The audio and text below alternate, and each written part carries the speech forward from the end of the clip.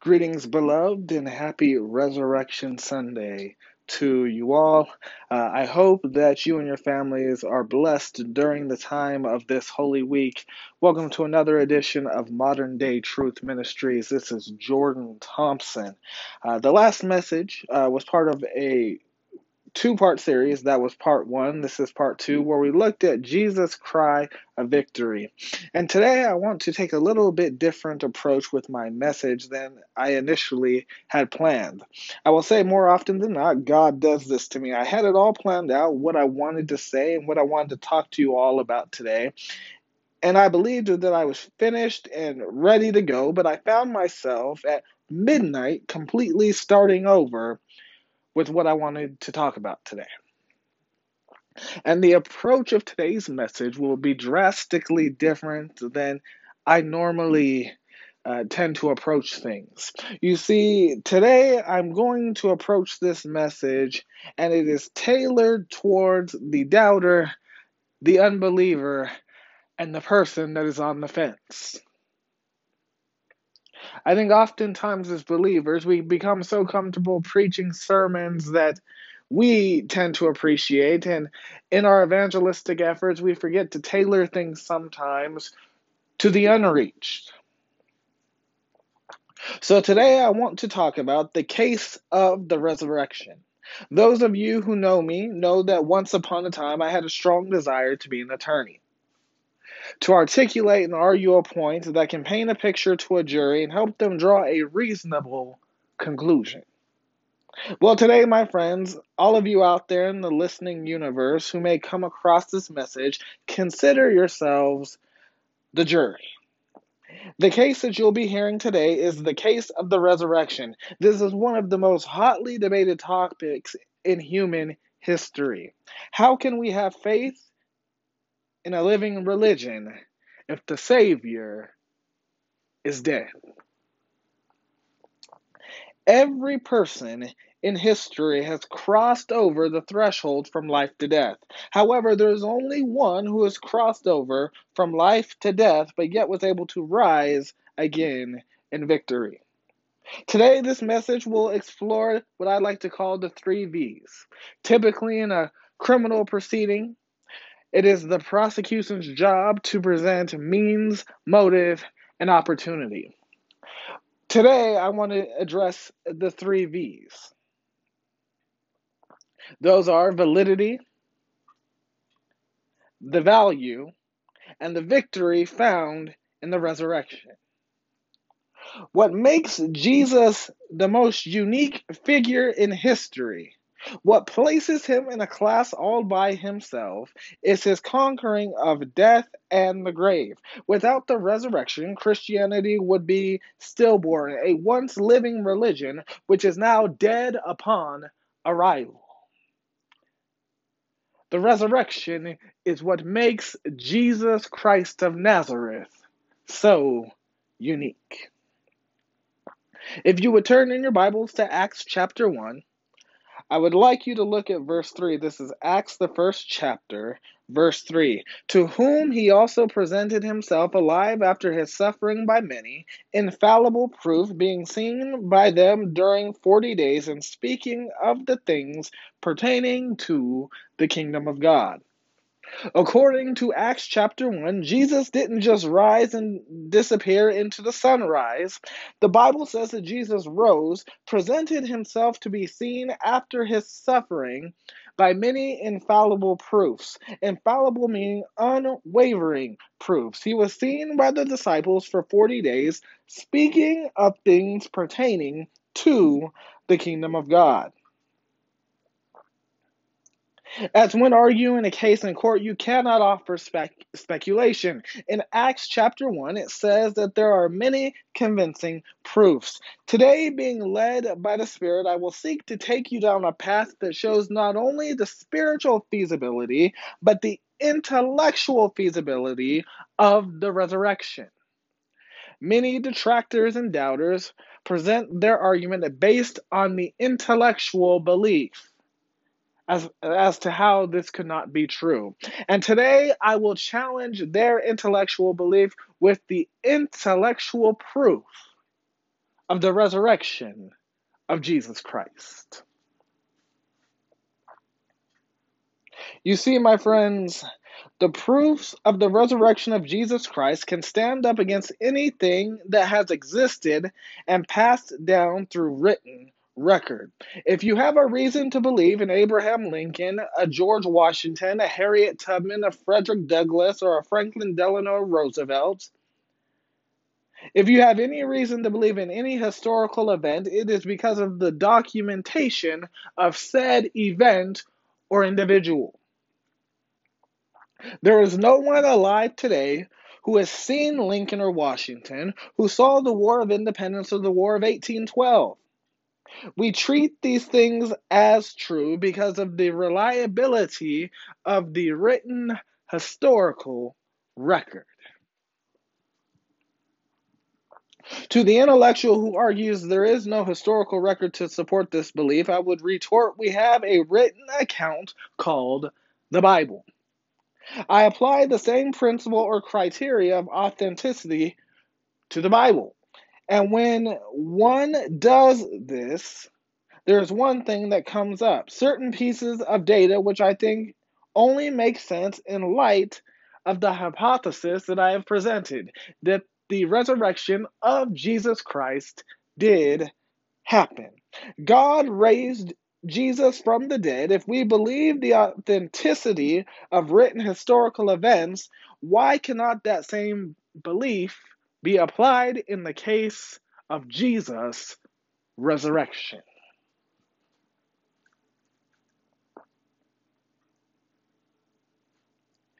You see, Jesus' death by Roman crucifixion is multiply attested in 7 independent documents. 4 of those sources are secular, 3 of them are from the New Testament. The secular sources include Josephus, Tacitus, Mara bar Serapion, and Lucian of Samosata.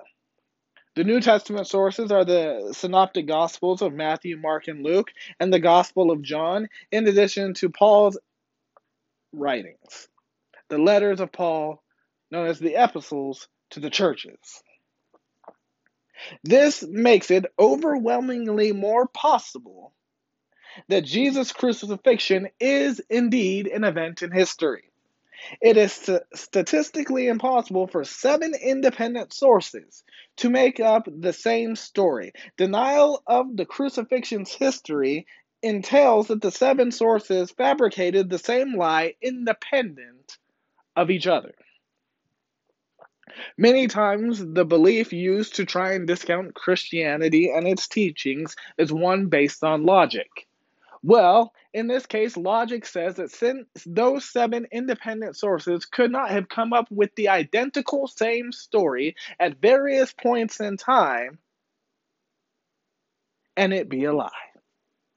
So first, we have established that the crucifixion of Jesus Christ can indeed be viewed and should be viewed as a historical event.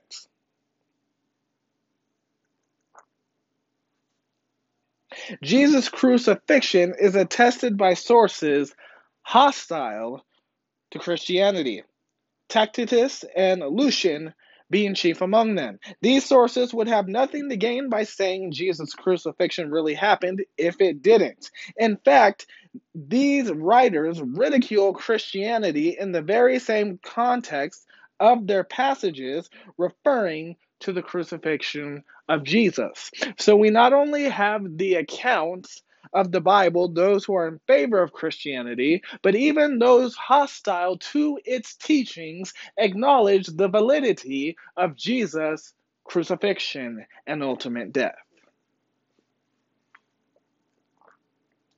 Historical fit makes it plausible that Jesus died by crucifixion if we are to ascertain what we have deduced from the evidence presented.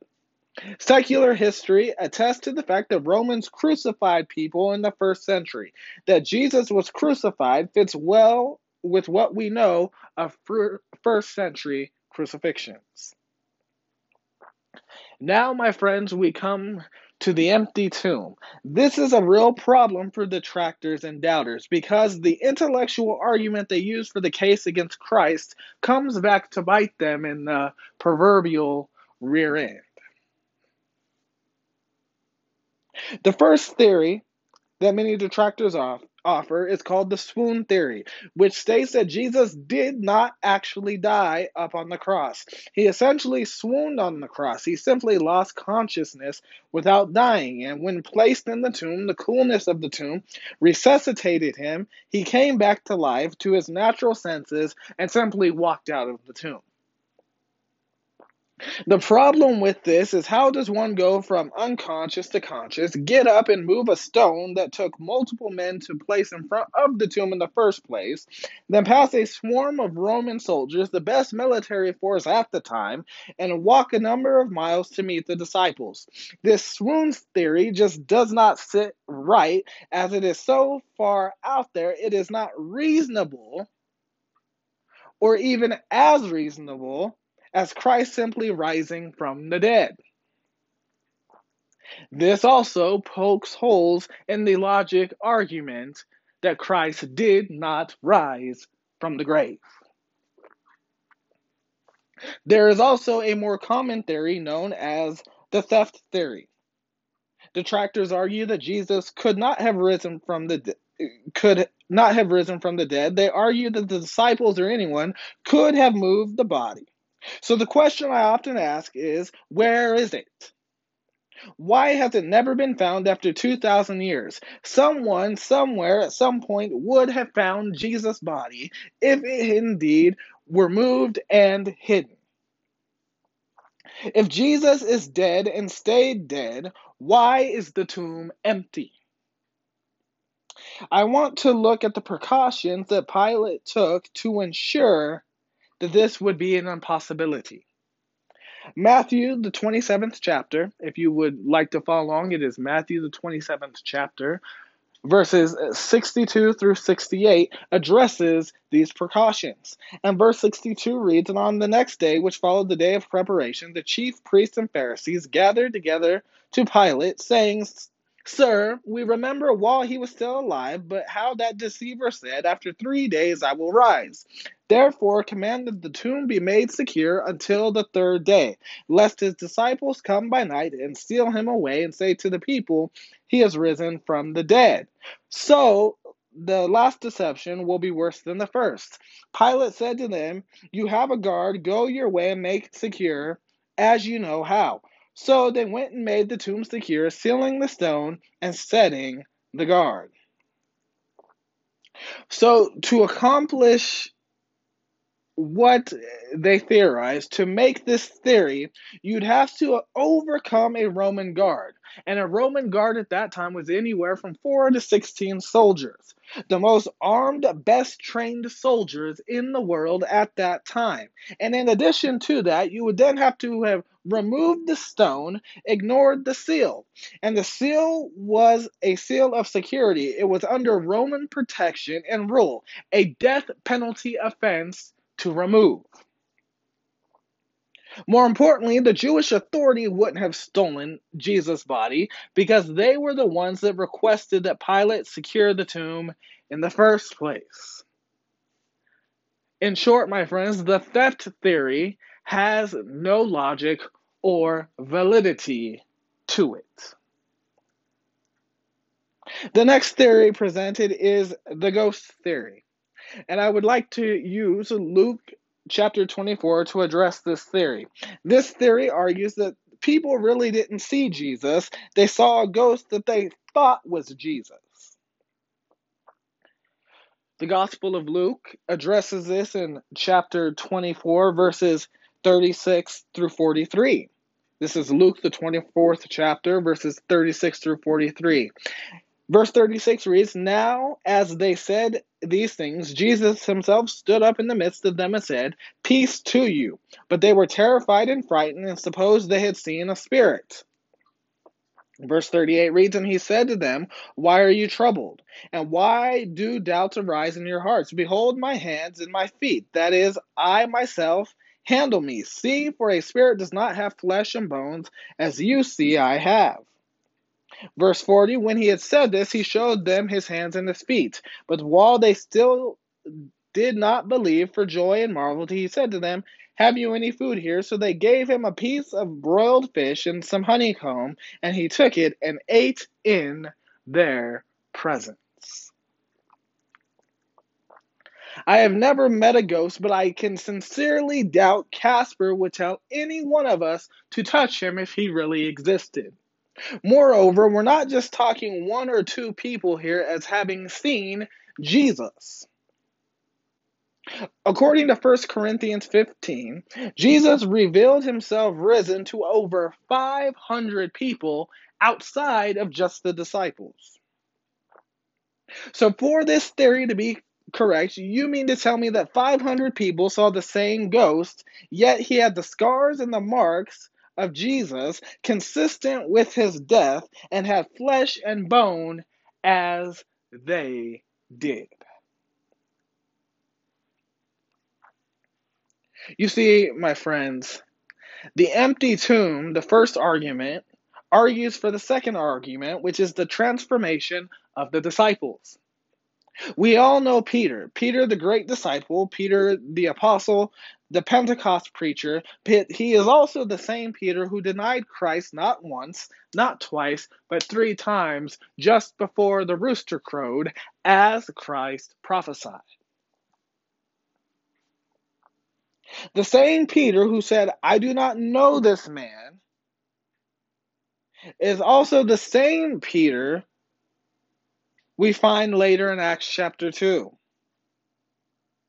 We find in Acts chapter 2 a much different Peter than the one who denied Christ not once, not twice, but 3 times. And if you look at Acts, the 2nd chapter, we're going to look at verses 22 through 24. That is Acts, the 2nd chapter, verses 22 through verse 24. Men of Israel, hear these words. Jesus of Nazareth, a man attested by God to you by miracles, wonders, and signs, which God did through him in the midst, as you yourselves also know, him being delivered by the determined purpose and foreknowledge of God, you have taken by lawless hands, having crucified and put to death, whom God raised up, having loosened the pains of death, because it is not possible that he should be held by it. A simple question must be asked here. What changed Peter from the man who said, I do not know him, not once, not twice, but 3 times, to the man preaching in the center of Jerusalem on Pentecost, being accused of being in a drunken stupor? You think the same Peter who ran scared and afraid and denied Christ not once, not twice, but 3 times, is going to revert course oh so publicly for something that is a lie or a pipe dream? Even to the staunchest intellectual who denies the rise of Jesus Christ from the grave, even they cannot make that logic make sense. The exhibit 2 that I would like to present in this argument is, does anyone remember a guy by the name of Paul? Paul, formerly Saul, was the foremost persecutor of the early church. He killed Christians for fun. When Stephen was being stoned to death in Acts chapter 7, the Bible says Saul of Tarsus was there authorizing the execution of this foreign religion that he saw as against the religion of the fathers, which was Judaism. Paul says in Philippians, the 3rd chapter, when it came to persecuting of the church, he essentially was the kingpin of such things when he was Saul. I ask you, believers and non-believers alike, what happened to cause transformation in this man? How does he go from the persecutor of the church to the predominant author and one of the foremost apostles of the New Testament? Well, if you would turn in your Bibles to 1 Corinthians, the 15th chapter, we get an answer to this question. And we'll look at verse 14 to begin with. That is 1 Corinthians chapter 15, and we're going to look at verse 14. And if Christ is not risen, then our preaching is empty, and your faith is also empty. And if we hop down then to verse 17, it reads, and if Christ is not risen, your faith is futile, you are still in your sins. What changed Saul to Paul?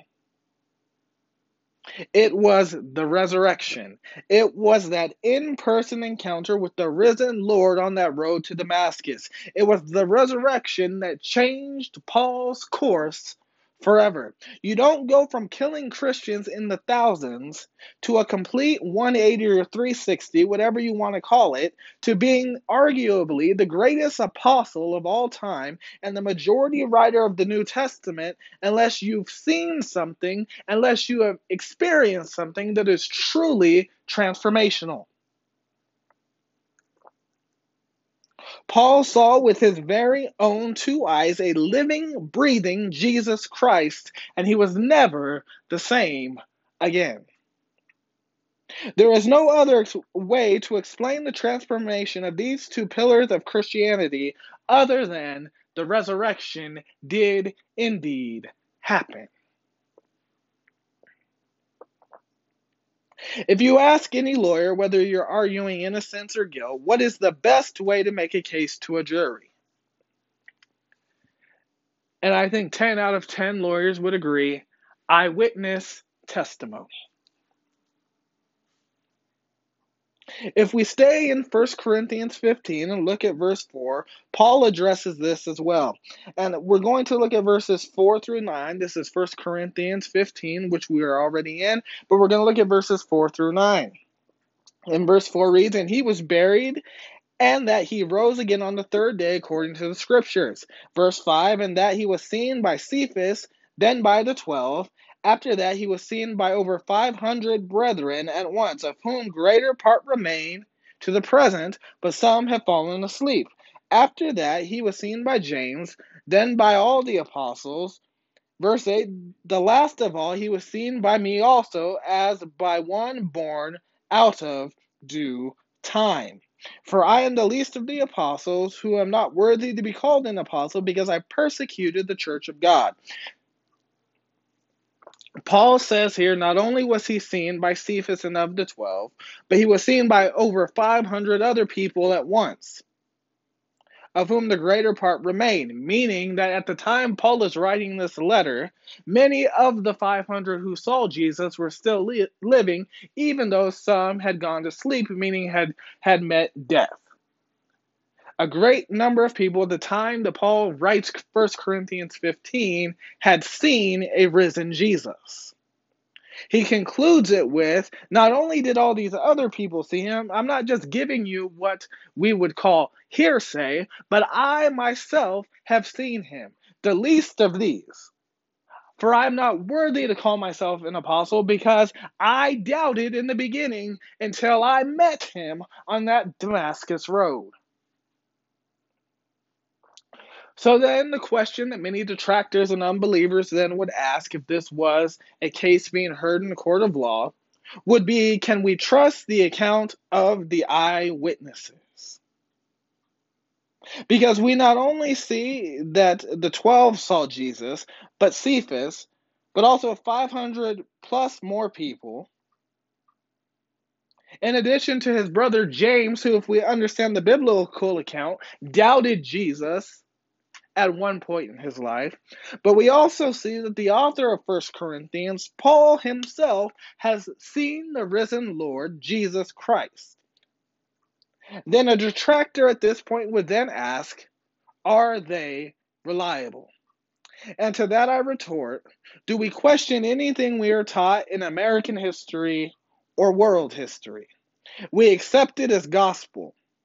Then why not base up the documentation written in great detail, the eyewitnesses' account of not just Paul, but the apostles? Do we not apply the same standard to the story of Christ's resurrection?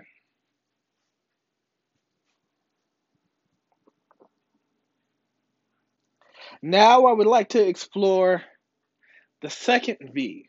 We've explored the validity of the resurrection. I want to talk about the value of the resurrection. Jesus rose from the grave, so what? This is a question that I've been asked by atheists and agnostics alike. If I take your belief then that Jesus rose from the grave, what does it mean? And to this I answer, it means simply that Jesus is who he said he was. Jesus Christ prophesied the resurrection in Matthew chapter 16, verse 21. From the time that Jesus began to show his disciples that he must go to Jerusalem and suffer many things from the elders and chief priests and scribes, and be killed and be raised the third day. Now, if we look at Matthew chapter 20, verse 19, this is Matthew the 20th chapter, verse 19, and deliver him to the Gentiles to mock and to scourge and to crucify, and the third day he will rise again. Jesus says this once again about himself, that he will rise after 3 days. Lastly, we find Matthew 28:6. He is not here, for he is risen. As he said, come see the place where the Lord lay. At this point, Mary has gone to the tomb on that early Sunday morning, and the tomb is empty. The angel tells her Jesus has risen from the grave. He is not here. The implication is simple. Jesus said, I will be put to death and I will rise again. By proving the resurrection to be correct is to prove Jesus' words true. And if we prove Jesus' words to be true, we can ascertain that everything else is indeed correct. Jesus said, I go to prepare a place for you, and if I go to prepare a place for you, I will come again and receive you unto myself, so that where I am, there you may be also. We cannot believe in heaven without the resurrection. Heaven exists not because you or I have been there, but I know who said it exists. His word has yet to be proven untrue or unreliable. It is the words of he who rose from death and who conquered death, hell, and the grave. It has been verified that Jesus can be believed. His word has never returned as void or untrue. The resurrection, more importantly, confirms the salvation of all believers. Paul says in Romans 4, verses 24 and 25, but for us it shall be imputed to us who believe in him who raised up Jesus our Lord from death. Verse 25, who was delivered upon because of our offenses and was raised because of our justification. Brothers and sisters, if you have received Jesus Christ as your Lord and Savior, if you are trusting in him alone for the forgiveness and remissions of sin, if you are trusting in the fact that his finished work on the cross has sufficiently satisfied the debt owed to God by sin, then the resurrection is your guarantee that your salvation is secure. The resurrection is our receipt that the debt has been paid in full and it is signed, sealed, and delivered. The enemy no longer has a claim on any one of us. The resurrection of Jesus Christ is our receipt. It is God showing payment was received and payment was accepted. There is nothing else to be done. The finished work of Jesus Christ brings fullness and completeness to the plan of salvation. Our salvation was secured. The receipt we hold is the truthfulness of the resurrection. Friends, we've talked about the validity of the resurrection. We have talked about the value of the resurrection. And now I want to look at the victory of the resurrection. You see, the resurrection is an eternal victory over sin. Paul says essentially in 1 Corinthians 15, if Jesus didn't rise from the dead, we are still in our sin. And oh man, would humanity ever be in trouble. This is a two-part victory. The resurrection brings us victory over the reality of sin, but it also brings us victory over the power of sin. I have said this many times and I will say it again. Grace is not the license to sin, but it is the freedom from the bondage and from the chains of sin. Because of the resurrection, we are able to live a life where sin no longer has ownership over us. We are freed from that yoke. That yoke has been broken by the power and the blood of Jesus Christ. The power of Jesus Christ is the same yesterday, today, and forever. It was good then, it is good now, and it is good in the future. It is one thing for us to sin, but it is another thing in and of itself to be owned by sin. Nobody is perfect. In the words of Paul, none are perfect, not a single one, and that's not what I'm saying. I am saying that we are no longer dominated or bound to sin because of our sinful nature, because we have the redeeming power of the blood of Jesus, and because we have victory in Him through the resurrection. You see, my friends, the power of the resurrection allows us to identify in a new life linked with Christ. Paul explains this in Romans 6. In short, we can say, I am not who I used to be, and I do not act as I used to act, because I am no longer owned by sin. Brothers and sisters, in a trial, a jury often hears before deliberation a closing argument. Friends, whether you're a believer or an unbeliever, before you deliberate, let me give you a closing argument. Because as you deliberate on the case of the resurrection, this is a deliberation that has an eternal impact on your life. Whether you accept that Jesus Christ did indeed rise from the grave and conquer death and hell and sin in one single swoop, or whether you reject the idea altogether, no matter the choice you make, there is an internal implication that awaits at the other side. There's a couple simple truths I would like you to remember. Number one, the tomb in which Jesus was buried in was discovered empty by a group of women on the Sunday following the crucifixion. Jesus' disciples had real experiences with whom they not only believed was the risen Christ, but who indeed proved beyond a shadow of a doubt He was the risen Christ. And number three, as a result of the preaching of these disciples, which has the resurrection as its center and the core of its belief, the Christian church was established and has continued to grow. You see, friends, we believe what is written in history books because it meets the 6 standards necessary for historical theory. It is on this day that I ask you to understand that if these things are true, we must also accept the truth of the gospel, Christ's birth, death, and ultimately His resurrection, because they also meet the 6 standard criteria for confirming historical theory. The first being it has great explanatory power. Number 2, it has great explanatory scope. Number 3, the resurrection of Christ is plausible. Number 4, it is not ad hoc. Number 5, it is in accord with accepted beliefs. And lastly, number 6, it outstrips rival theories in criteria number 1 through 5.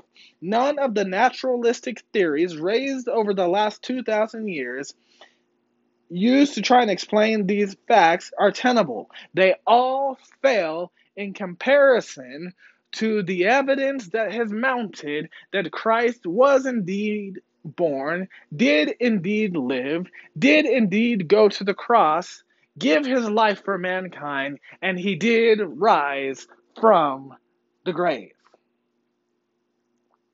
Brothers and sisters, the cost is too great. The risk is too high.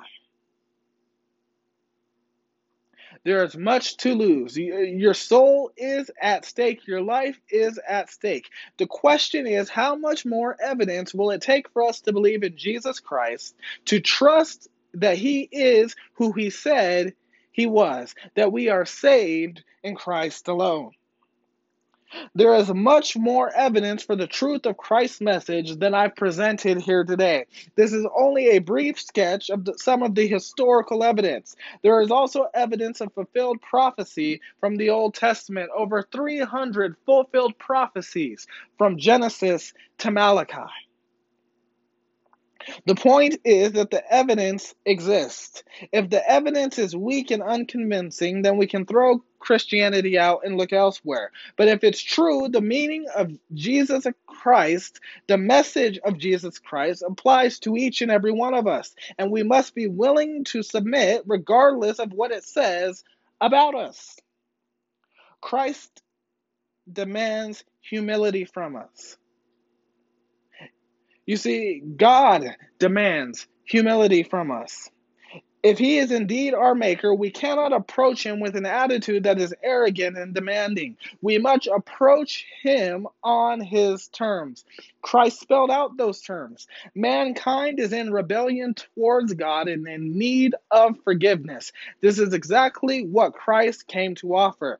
Truly, truly, I say unto you, he who hears my word and believes him who sent me has eternal life and does not come into judgment, but has passed out of death into life.